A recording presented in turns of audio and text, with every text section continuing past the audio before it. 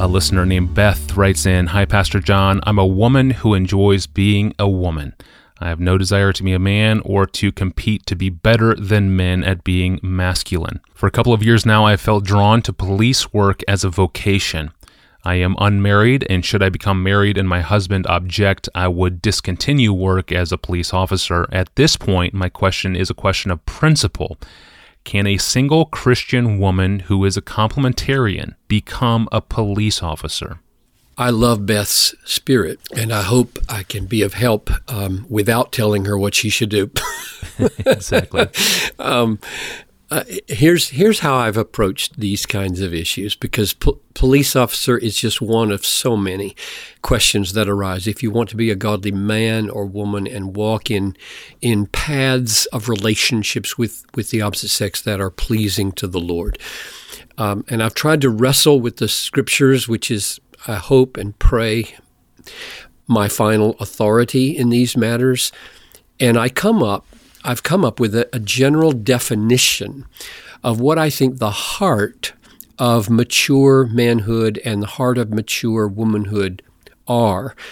And then I've argued these and spelled them out in a little book called What's the Difference?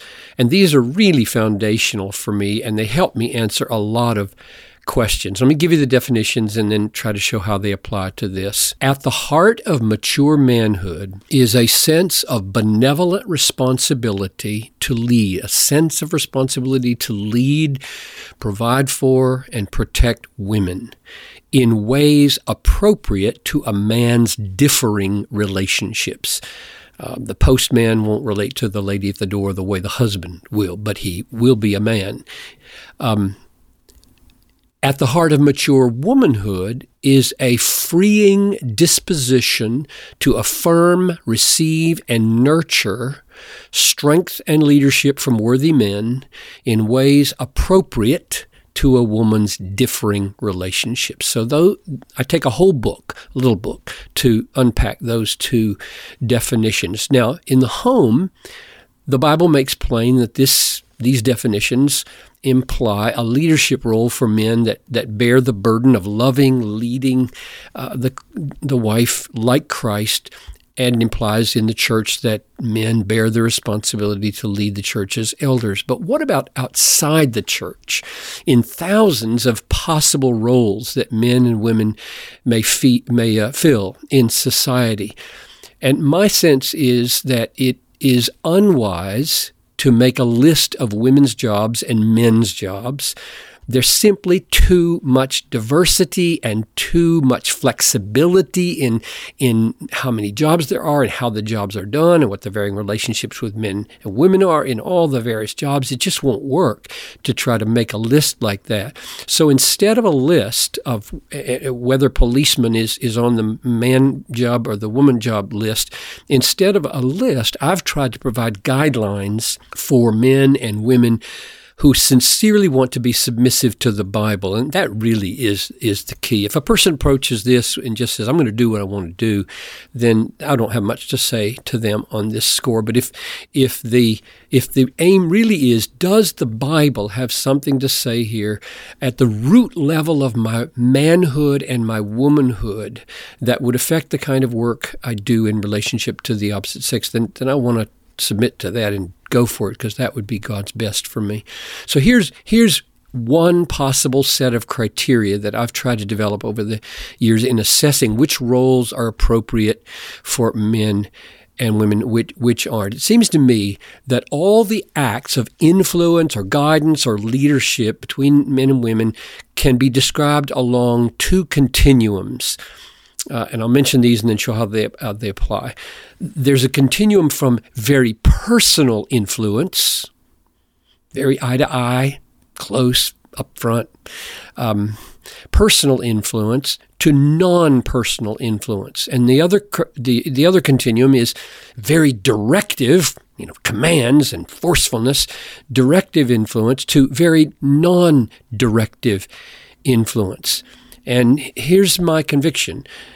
To the degree that a woman's influence over man, guidance of man, leadership of man, is a personal and directive it will generally offend a man's good, God-given sense of responsibility and leadership, and thus controvert God's created order. To an extent, a woman's leadership or influence may be personal and non-directive, or directive and non-personal, but I don't think we should push the limits. I mean, I don't think those would necessarily push the limits of what is appropriate. That's my general paradigm of guidance. And you can see how flexible it is. I mean, how imprecise it is. But so let me give some examples. A woman who is a civil engineer may design a traffic pattern in a city so that she's deciding which streets are one way, and therefore she is influencing, indeed controlling in one sense, all the male drivers all day long.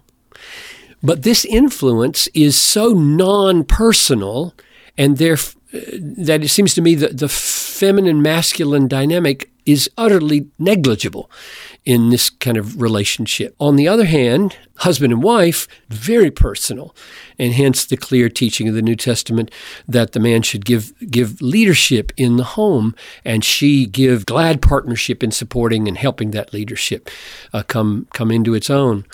On the other hand, some influence is very directive and some is non-directive. For example, a drill sergeant might epitomize directive influence over the privates in the platoon.